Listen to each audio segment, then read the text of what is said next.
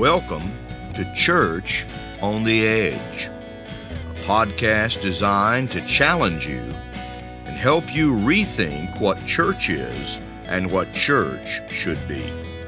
This is your host, Dan Armistead. You can learn more about me on my website, danarmistead.com, and follow me through my regular post under the heading of Church on the Edge on both medium.com and substack.com, where I invite and challenge you to live life on the edge like Jesus. Today I'll be reading from the final chapter in my book, Philemon, Reflections on Christian Maturity. This is actually the epilogue. It's entitled Saving Grace, and I quote the words of Matthew chapter 6, verse 15. But if you do not forgive others their sins, your Father will not forgive your sins. It's mid-morning on a beautiful Friday in Northwest Florida. Sherry is at work, and, as is so often the case, I'm home alone.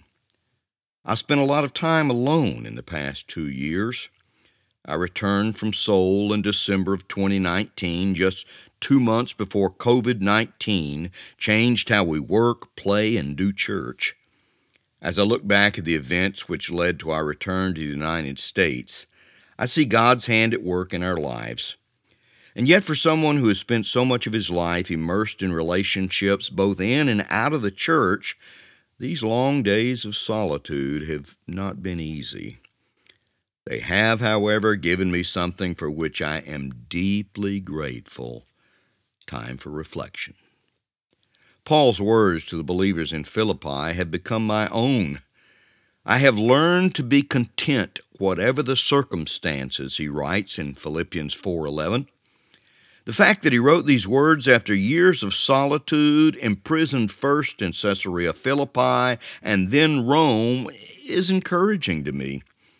Some of the most practical and at the same time richest letters in our New Testaments were written by Paul during these years of forced solitude. And as I have made clear throughout the reflections in this book, his deeply personal letter to Philemon, while often overlooked, gives us great insight into the man who said, "Follow my example as I follow the example of Christ."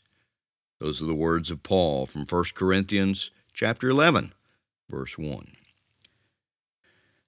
I've had more time than ever before in this last year and a half to read, pray, think, and reflect on what it really means to be a follower of Jesus. To follow Jesus means, as Paul says, to follow his example. And to follow the example of Jesus is to lay down our lives for others, even as he laid down his life for us. To be able to pray the prayer our Lord taught us, saying, "Forgive us our debts, as we also have forgiven our debtors." To do that is to confess that the highest calling and greatest challenge of disciples of Jesus is to give to others what Christ gave to us, saving grace. The forgiveness and saving grace by Philemon to Onesimus resulted in a former slave becoming one of the great leaders in the early church. We will never know this side of heaven the price Philemon paid to allow God's saving grace to flow from his life into the life of Onesimus. But one thing is certain, he received back from God far more than he could have ever imagined. The same is true for you and me. As we learn to give to others what God has given to us through Christ, we receive more than we could ever think or imagine in this life and the life to come. Give, and it will be given to you. A good measure, pressed down, shaken together, and running over will be poured into your lap. For with the measure you use, it will be measured unto you.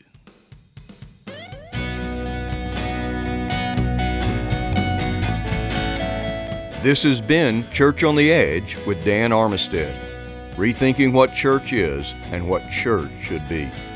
If you like this episode, please leave a review at your preferred podcast provider.